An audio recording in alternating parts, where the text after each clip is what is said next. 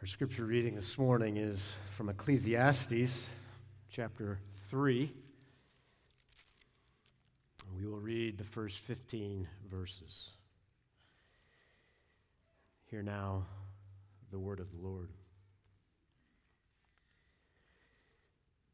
For everything there is a season and a time for every matter under heaven, a time to be born and a time to die, a time to plant and a time to pluck up what is planted, a time to kill, a time to heal, a time to break down and a time to build up, a time to weep and a time to laugh, a time to mourn and a time to dance, a time to cast away stones and a time to gather stones together, a time to embrace and a time to refrain from embracing, a time to seek and a time to lose, a time to keep and a time to cast away, a time to tear and a time to sow, a time to keep silence and a time to speak, a time to love and a time to hate, a time for war and a time for peace.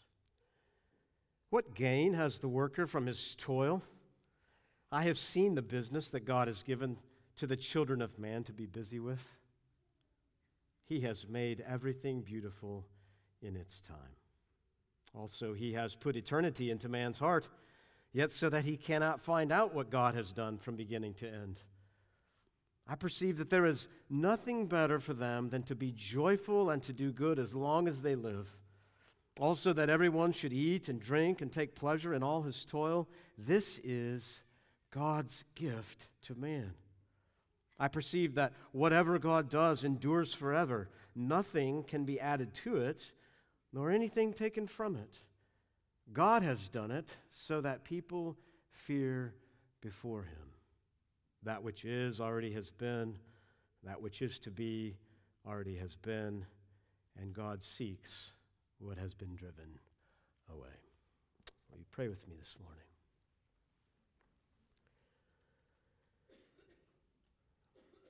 Our Father, as we reflect 2023 and begin to embark on 2024, may our confession be that Jesus doeth all things well. And may we trust in your sovereign hand as we look ahead. May we rest in your grace, in the surety of what you do, your work, that it is sure and steadfast and solid, and that you are working out all things to conform your people to the image of Christ. And may we, even as we think of this text this morning, consider how you have formed us this past year in small and subtle ways, and maybe in large ways, to be more like Jesus.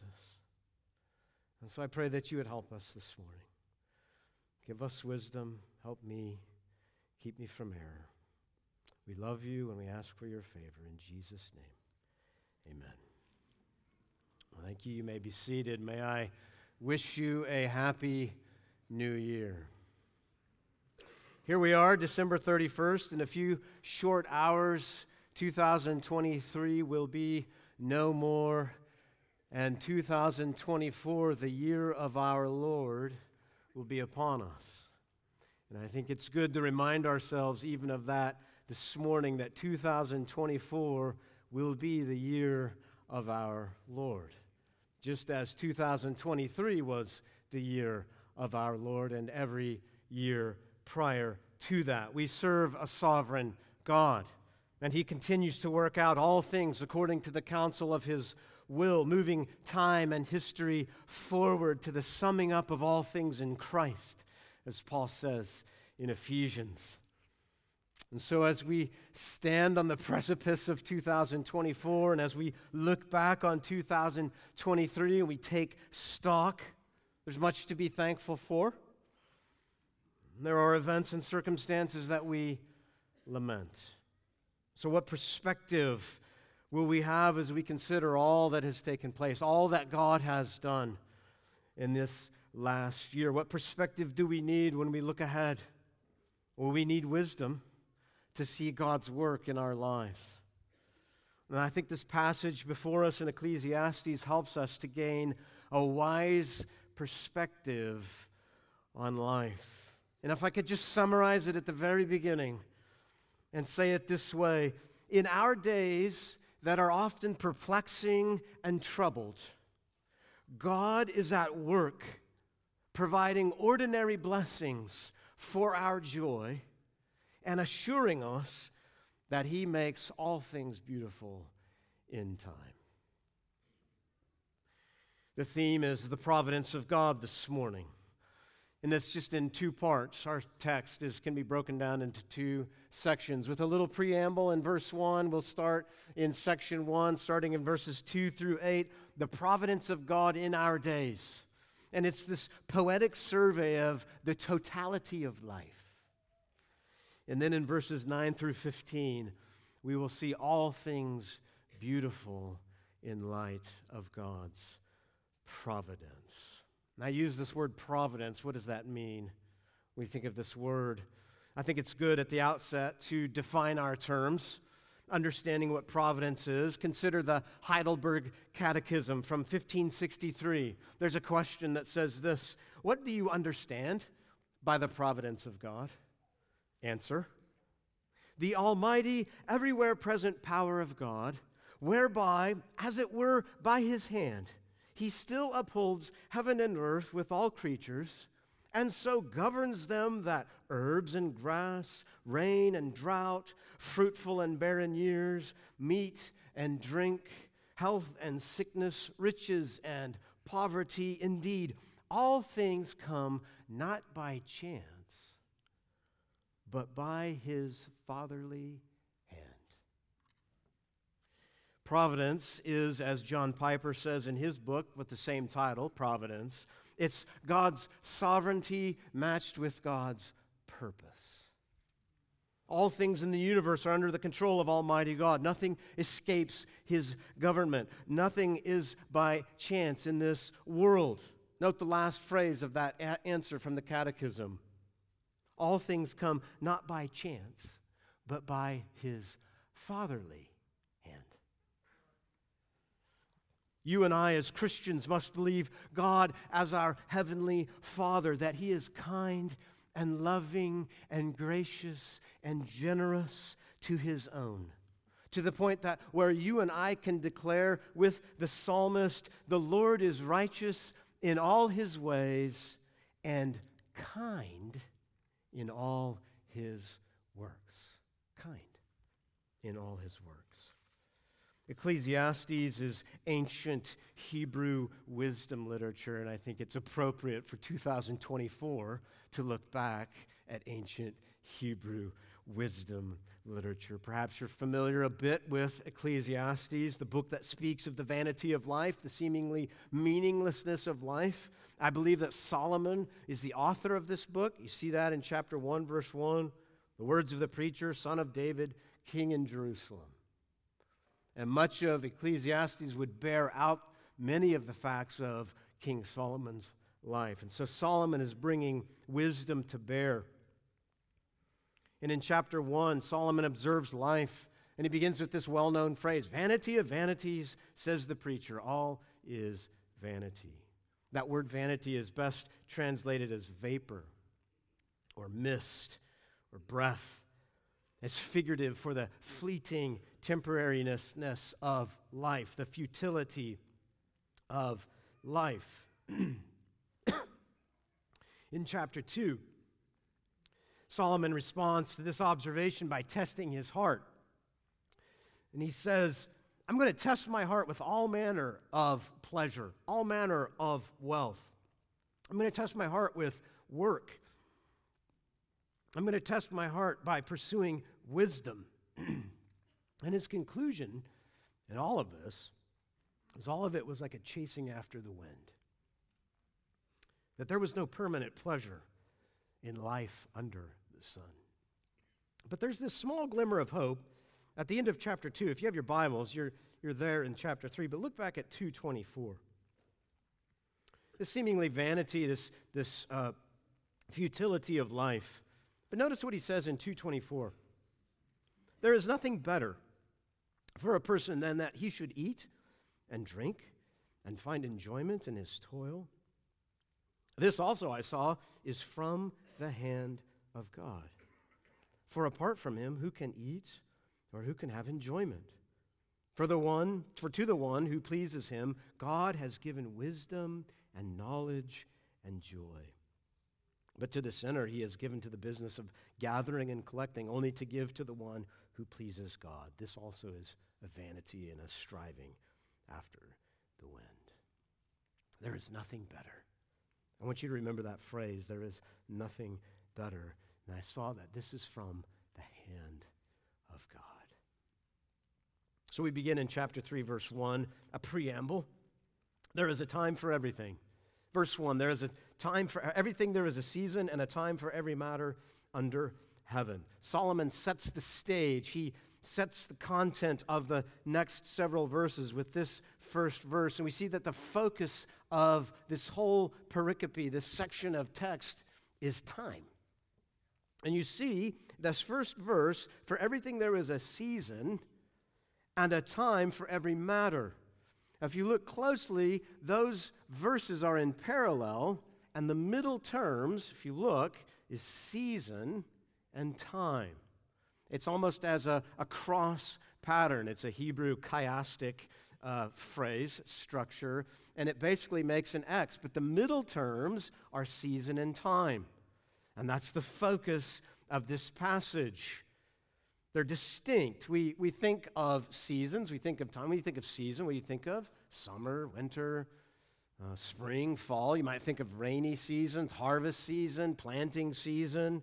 Perhaps there are other seasons. We've come through a holiday season, monsoon seasons. We think of long periods of time. And then when you come to the word time, you think maybe more of a period of time, a specific date on the calendar, a point on the clock, an appointment. And this word is used throughout the Old Testament in varying degrees of seasons and times. Psalm 9:9, the Lord is a stronghold for the oppressed, and he is a stronghold in times of trouble. You have this extended period of time. Or in Deuteronomy, if you will indeed obey my commandments that I command you today, to love the Lord your God and to serve him with all your heart, with all your soul, he will give you rain for your land in its season. Early rain, later rain, that you may gather your grain and your wine and your oil. And so we think of times and seasons, but look at the last at the end of verse 1, you have this other word, every matter. There's a time for every matter. Most of the occurrences of this word, matter, speak of desire or delight or purpose. It's really getting to the affairs of mankind.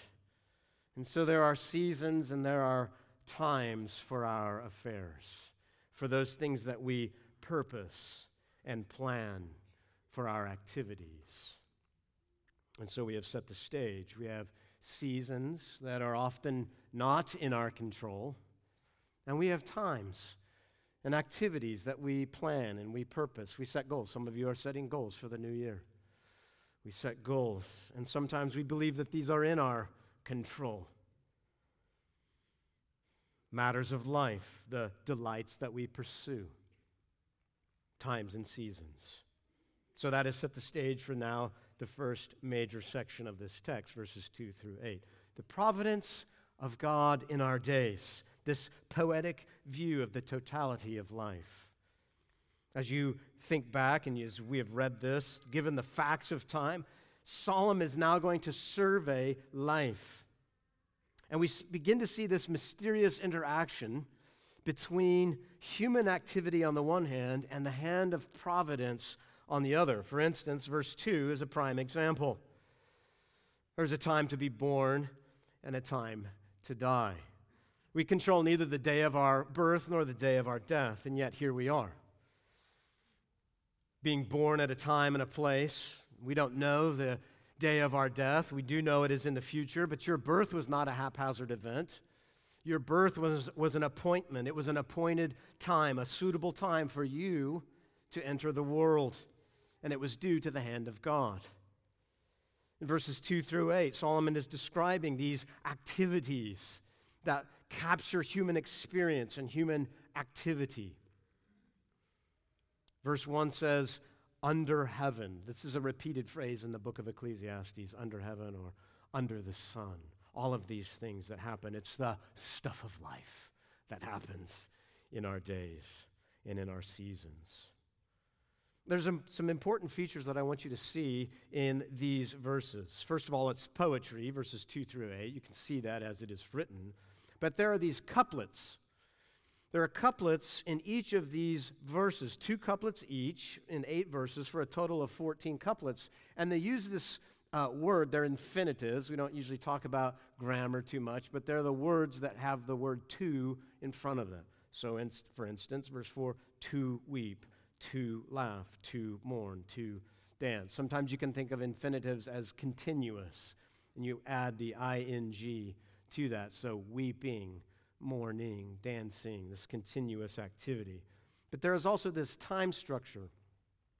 Solomon is focused on the times of these activities, and so he creates this repetitive refrain. Notice, a time and a time, a time and a time, a time and a time.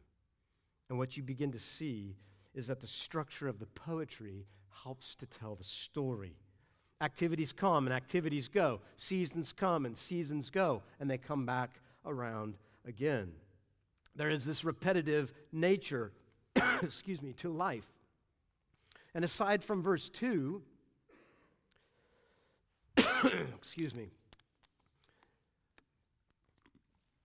most of these you have actually experienced. We have all been born. And then the rest of these, either you have experienced them or you will someday. There's this repetitive nature. Time comes, time goes. But then I want you to see one more thing in this, is this figure of speech. And Solomon uses a figure of speech called merism.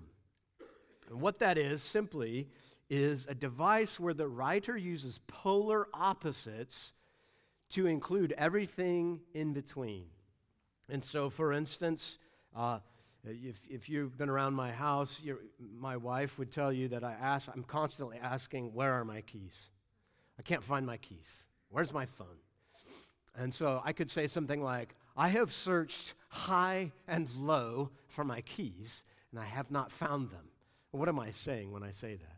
I'm saying I've searched everywhere, high and low. I've encompassed everything with these polar opposites. And you see that weeping and laughing, mourning and dancing, killing, healing, breaking down, building up. So he's using polar opposites to describe everything that's going on in between. And so we have this poetic list of life. I suggest that it serves a dual function as you read this and you observe what's going on. We can identify with many of these activities. We can look at these events, we can pick them apart, we can decide, how has this happened in my life? Yes, I can see how this has gone. In other words, we want to immediately apply the text. And I think that's good initially, as we look back at 2023. And we want to see, well, what has God done? And how does this apply to my life? And so as you observe in verse 2, a time to be born and a time to die, how many young little ones have we welcomed in? Babies have we welcomed in to our midst this year? And how many more mothers are pregnant and will be welcoming in more this coming year? And how many have we lamented in the loss of life this year? We have lost loved ones. In verse 3, some of you may have some ideas of some remodeling projects. But first you must do some demolition work before that. There's a time to break down and there's a time to build up. In verse 6, no doubt some of you have an idea to purge your closets and your basements and your garages. Verse 6, a time to keep and a time to cast away. And you begin to see how maybe some of these might apply. But you also notice there's these vague generalities. In verse 5, for instance, there's a time to embrace and a time to refrain from embracing. Well, that might mean a number of things. Is this a friend? Is this the embrace of a friend? Is it the embrace of a spouse? Or is it something more? Scholars say that this might be something more intimate in nature. Is it a time to refrain from embracing because that friend has moved away? Because of a difficult conflict and the friendship has ended? Or even more heartbreaking because a spouse has died? There's really no way to take every one of these verses and try to apply them all in very minute detail, and I think that's the point. I think we can kind of generally look at these, but I think the bigger point of this section and the second function, I think the more likely function is this: that the poetic repetition, the merism, the time structure, the syntax, all of that, Solomon is saying this: this is the totality of life. From beginning to end, and all that is in between, and this is the message that he's conveying. That life is made up of living and dying, of planting and harvesting, of killing and healing, building, demolishing, weeping, laughing, keeping, purging, mourning, and dancing. Some of those that you see if you look back at verse 1, every matter, there's familiarity, there's events. The New American Standard says every event known to man, or the New English translation says every activity. We plan and we set goals. We do things on purpose and with purpose, and yet there is this mystery of how our times unfold in our lives. Friends that you thought you would have for a lifetime move away. Or what you took a lifetime to build is now taken down, either by your own hand or by the hand of providence. No one could have predicted all that happened to you personally and to us corporately as a church in 2023. The thing you never thought you would do in a million years, you end up doing. This mystery of how time unfolds. But this is the totality of life, and there is a mystery to it. Which leads us to this second section in verses 9 through 15. All things are beautiful in light of God's purpose. Look again at verse 9. What gain has the worker from his toil? Notice that it goes from poetry now to prose. And Solomon is going to take his poetic survey of life and he's going to begin to interpret all that he had said before now in verses 9 through 15. What gain has the worker from his toil? I have seen the business that God has given the children of man to be busy with. Solomon, in a moment of reflection, is asking, is there any advantage to life? It seems like he's importing maybe a new idea. Why is he all of a sudden talking about work? What does the worker gain in his toil? And the word that is used there, work, toil, making, accomplishing, that word is used 43 times in the book of Ecclesiastes. It's a significant word, asa, work. It's used 6 times in this passage that we have before us. And what does the worker gain? He's saying if life is made of doing and undoing, of filling and emptying, for every birth there is a death, for every planting there is a harvesting, for every building there's a breaking down. What's the advantage? It's like 1 step forward, 1 step back. I haven't gained anything. For some of it's 1 step forward and 2 steps back. What's the advantage? If what I do today is going to be undone tomorrow, why bother? And so when you have changed the 10th diaper and you're going on number 11, and when you've cleaned the 100th dirty dish of the day only to clean it again tomorrow,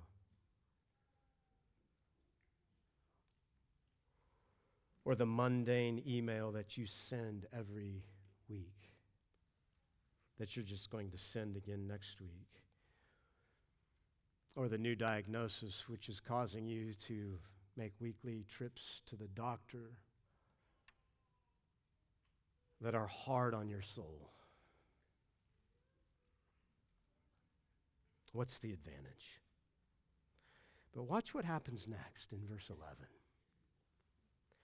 He has made everything beautiful in its time.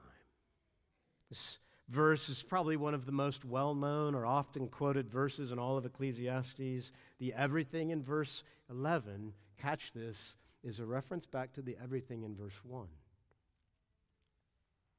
It's a reminder. And Solomon is saying that everything you see in verses 2 through 8, the everything of 2 through 8, even that, God makes all of that beautiful in its time. Notice what Solomon is doing in verse 11 and what he's describing about God. Verse 11 begins and ends with God's activity. He has made, at the beginning of verse 11, at the end of verse 11, God has done. Do you see that? He has made, God has done. It's the same word, that word work that I said earlier. And there's a strong time element, 3 different kinds of time. Beautiful in its time, notice, eternity in man's heart, and at the end, beginning to end. So there's this strong element of God's work in time. What God has made, what God has done from beginning to end. The clear emphasis is God's activity in time, that He controls time, that He wields time. This is not to deny human agency. We know that from verses 2 through 8. We make plans, we make decisions. But the emphasis shifts. What does the worker gain from his toil? Verse 9, human activity. And the emphasis now shifts to God's activity. The God who works, the God who does. And this is where the beauty comes in. Beauty must be seen in light of the fact that God is at work from beginning to end. And the key is, how do we think through this word beauty? I have this vague memory from childhood of a picture that hung on our wall. It was a still life. It was either a bowl of fruit or of flowers, or maybe it was both. It was a very serene, idyllic, peaceful picture. It was nice. And the caption was this very verse. It was verse 11. It said, He has made everything beautiful in its time. And I thought, well, that's nice. That makes sense, of course. God is God. He can do whatever He wants. And as a young boy, I think that's nice. And then you live 30 or 40 or 50 more years, and life happens, and you begin to wonder, does God really make everything beautiful in its time? Do we call hardships and bitter providences and losses in life or health or finances beautiful? Is Solomon asking us to do what's really hard and to say that bad things that happen to us are beautiful? Is that what he's doing? How are we to reconcile our experiences in this life with the truth of this verse? I think the answer is partly in the verse itself. He has put eternity into man's heart, yet so that he cannot find out what God has done from beginning to end. This word eternity is translated in various ways, ignorance or darkness or future. New English Translation says God has placed ignorance in the human heart. I think what this verse is trying to get at is that as image bearers of the one true God, as image bearers, we yearn for significance and meaning. We want to see beauty in our times. We want to look back on 2023 and see beauty. We want to look ahead to 2024 and hope for beauty. And the reality is that you and I can't always see the beauty, especially in the mourning and the weeping and the pain and the hurt, the bewilderment of life, the disappointments and the frustrations. Life is inscrutable. We only see the parts for the whole. And sometimes the parts don't feel very beautiful. And it's just as Solomon says, we cannot find out what God has done. What are you up to, Lord? How many of you asked that question? What are you up to? May we in humility say that Jesus doeth all things well. Commentator says this: the trouble for us is not that life refuses to keep still, but that we see only a fraction of its movement and of its subtle, intricate design. Instead of changelessness, we want everything to be the same, don't we? Instead of changelessness, there is something better. There is this dynamic divine purpose with its beginning and end.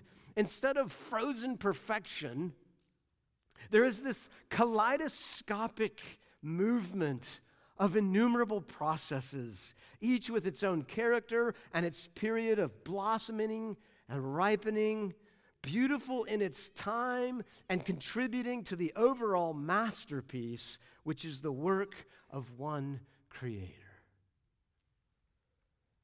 There is this kaleidoscope. When we consider beauty, I find it interesting that this word beauty, almost every time it's used in the Hebrew Old Testament, is used for physical appearance. Almost every time. The beauty of Sarah, the beauty of Rachel, the beauty of Abigail and Esther and Tamar and Job's daughters, and all throughout the Song of Solomon. It's the beauty, or the handsomeness, is actually used for the appearance of Joseph, of David, of Absalom. It's even the beauty and the grandeur of Mount Zion itself. And is that what this verse is saying? That all of life is beautiful? It's all roses and lollipops and pretty? That's not what this is saying. It's not about physical appearance. And it's not, and this is where we stumble, it's not really speaking about moral goodness. Rather, the word must be understood in the context, and here is in this context, beauty must be understood in this way: fitness or appropriateness, suitableness for your time. In fact, the New American Standard says that, appropriate. He makes all things appropriate in their time. The New English Translation says fit beautifully. There is a fittedness. There is a suitableness to what God is doing. As one author says, the preacher here, Solomon, is not pronouncing judgment on the moral qualities of the actions he enumerates, but listen, he's calling attention to the fitness of the times and seasons to which they have been assigned by God. Fitness assigned by God. And so to summarize, God is at work. This is verse 11. And though we may not understand it all that He is doing, the fact that He is doing it makes meaning and beauty of our life and our experiences. Or if I could say it another way, the only way that you and I can truly see life as beautiful is that we see our life as God's work. God's work. That what He is doing to us and in us is appropriate for our times. And so beauty then is defined by God, who God is and what God does in this context. And as a good Heavenly Father, God works to bring out beauty in your life, suitable circumstances and events that in His infinite wisdom are appropriate for you. Is this not Romans 8? And we know that God causes all things to work together for good to those who love God, to those who are called according to His purpose. For those whom He foreknew, He predestined to become conformed to the image of His Son. This is what God is up to. What are you up to, Lord? He's conforming His people to the image of Christ. We can say that without a doubt. We can say that with surety. And so we must trust in His kind and good and loving hand and remind ourselves of His character. That along the way, even here in these next couple of verses, Solomon's going to show us that even along the way, in the perplexities of life, the troublesomeness of life, that God is generous and kind and He gives gifts. Look at verse 12. I perceive then that there is nothing better. There's that, I told you to remember this phrase. There is nothing better for them than to be joyful and to do good as long as they live. Also, that everyone should eat and drink and take pleasure in all his toil. This is God's gift to man. Solomon is saying, in the middle of it all, in the totality of life, God gives us gifts to enjoy. And as Solomon is saying, there's nothing better. We're to be joyful and rejoice. We are to do good. Do you see this? To be joyful and to do good as long as we live. There's a hint there. As long as we live, there's a hint that life is short. It's temporary. It's fleeting. And so, while we have life, we should rejoice and we should do good. Asa, work. That's the same word. It keeps coming back. God's work, our work. Asa tov. Do good. And then, verse 13, that everyone should eat and drink and take pleasure in all his toil. This is God's gift to man. We're to eat and drink and take pleasure, find enjoyment. It's actually to see good. That's the literal. To do good and to see good. In the spaces between verses 2 through 8, God has given you simple, ordinary gifts of food and drink and, yes, work.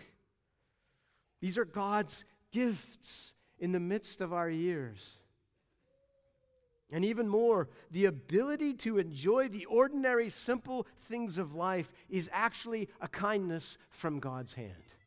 Do you see that? Look back at chapter 2, verse 24. There is nothing better for a person that he should eat and drink and find enjoyment in his toil. This I saw is from the hand of God. Who can have enjoyment apart from him? Chapter 2, verse 25. It's a rhetorical question. No one. Apart from God, no one can have true enjoyment. The one who pleases him. The one who is good before God, that's verse 26, he favors and he gives wisdom and knowledge and joy. Joy is a gift. We heard about joy last week.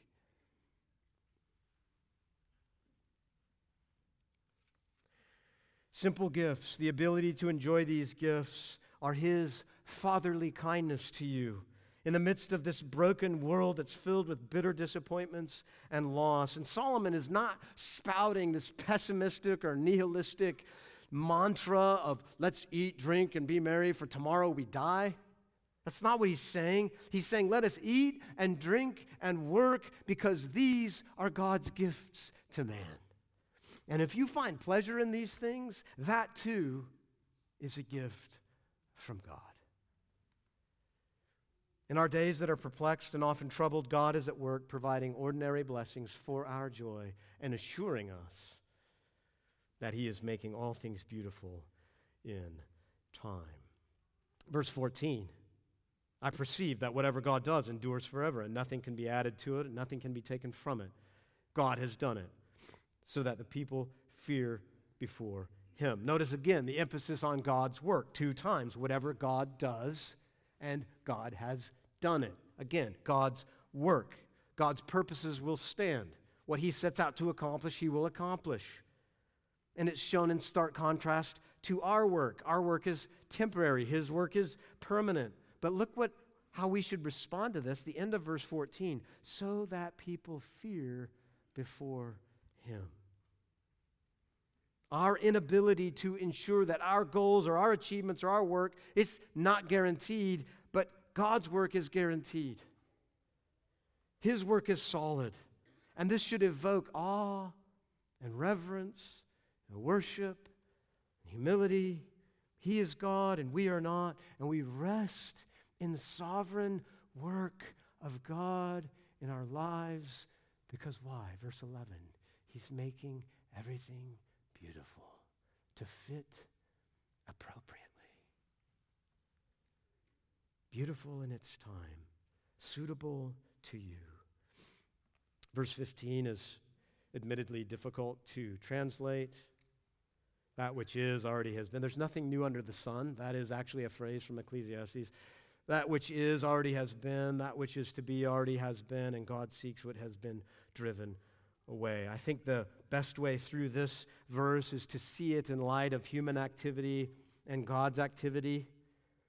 In other words, in the ebb and flow of human activity of all of verses 2 through 8, the coming and the going, the things that we have lost, the hopes and the dreams, the things in the future that we know nothing about, all of this God is watching over. He seeks after what has been driven away. Nothing escapes his hand. Ecclesiastes talks a lot about the elusiveness of life. It's like the chasing after of the wind. It's not true for God. Nothing escapes God's grasp. Nothing escapes his hand. Nothing is out of his reach. And some commentators even understand this to say that God will recall the past and bring it to account in the future. And so, as we conclude, what encouragement can we take from this on the eve of 2024? Very simply, God is at work in your life. Remember the definition of providence, God's sovereignty matched with God's purpose. Paul says in Philippians that God is working in you both to will and to work for his good pleasure. His good pleasure. And you can be assured of this, that everything that he is doing and working in your life personally and in our life corporately in the church is to conform us more and more to the image of Christ. We don't know the future. Who knows what's going to happen in 2024? But we do know that the kind hand of providence has been with you all through 2023. And it will be with you in 2024. The Gentiles worry about the future. The pagans. Do not be anxious about 2024. God's people rest in the fact that your heavenly Father knows what you need. Fear him, seek him, follow him, ask for eyes to see the good. We're to do good and see good. Oh, Father, help me to see the good in what you are doing. Now, God is at work in your life. Second, fix your eyes on Christ in 2024. In the coming year, fix your eyes on Christ. In the season that we're in right now, in this season as we reflect on the incarnation, that Jesus became fully man as fully God. He entered into time and space to experience times and seasons. Jesus Christ entered into time and space, and he experienced his own times and seasons. And does he not, therefore, understand life under the sun? Does he not, therefore, understand the life that you experience? I love how the author of Hebrews says, surely it's not angels that he helps, but he helps the offspring of Abraham. That's you and me. Humanity, men and women. Therefore, he had to be made like his brothers in every respect so that he might become a merciful and faithful high priest. Christ partook of flesh and blood, lived among us, and experienced pain and hurt and frustration and suffering. And so I want you just for a moment to reflect on the times that Christ experienced. When the fullness of time had come, God sent forth his Son, born of a woman, and born under the law, that he might redeem those under the law. At the beginning of his ministry, Jesus said, the time is fulfilled. and the kingdom of God is at hand. Therefore, repent and believe the gospel. Jesus spent 40 days in the wilderness. Times. At one point, his hour had not yet come. We saw this in John chapter 7 when they tried to arrest Jesus. His hour had not yet come, and then in the garden, the hour had come. Are you still sleeping and taking your rest? It is enough. The hour has come. The Son of Man is betrayed into the hands of sinners. On the third hour, they crucified him. And on the ninth hour, Jesus cried out, my God, why have you forsaken me? He died and he was buried. But on the third day,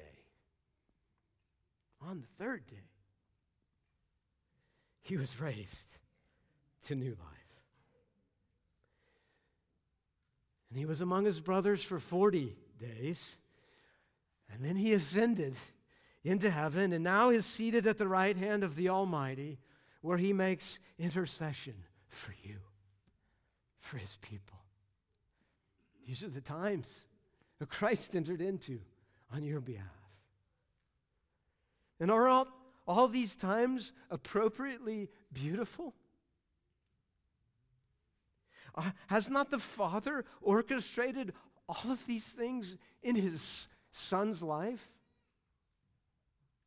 Can you trust your Heavenly Father to orchestrate things in your life? Yes, and amen. Brothers and sisters, look once again to your Savior who entered time and space on your behalf, who submitted his will to the kind hand of his Father.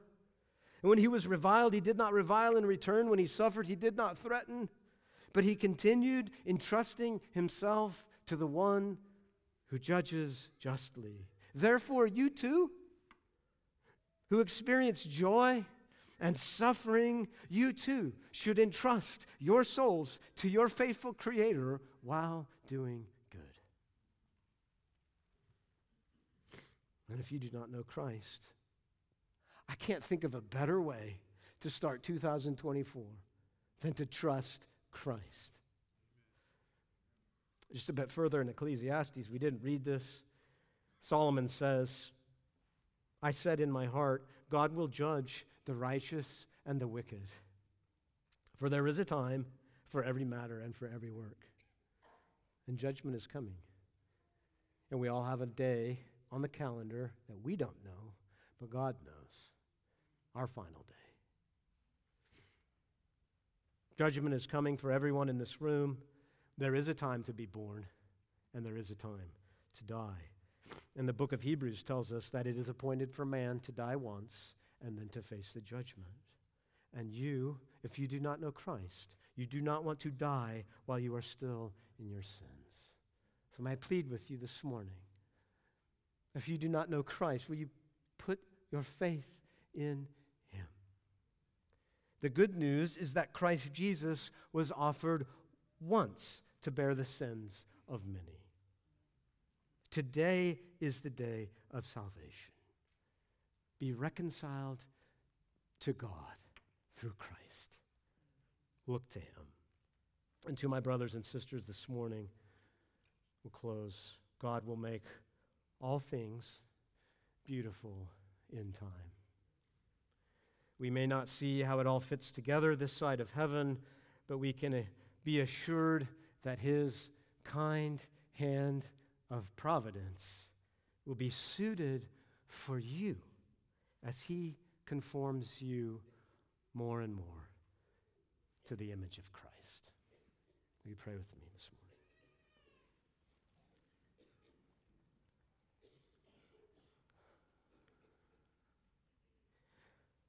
Father, may that be our heart's desire,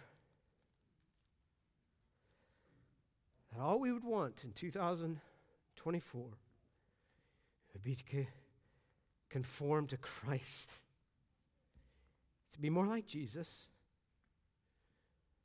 And you are working in your sure way and your kindness as a Heavenly Father. You're working to do that. And may we trust that. Oh, Father, may we trust that you're kind to your people. And we don't see the beauty, all of it, but we know that you are working. And so I pray that we would take comfort in that. We would fix our eyes on Christ. You call sinners to repentance this morning, looking unto Christ to save them. Father, pray for this church, 2024. Would you go before us? Would you continue to build your church? Would you continue to protect your church? Protect us from evil? Father, would we be more conformed as a church to the image of Christ? And we ask all of these things in Jesus' name. Amen. If you'll stand, let's close by singing Abide.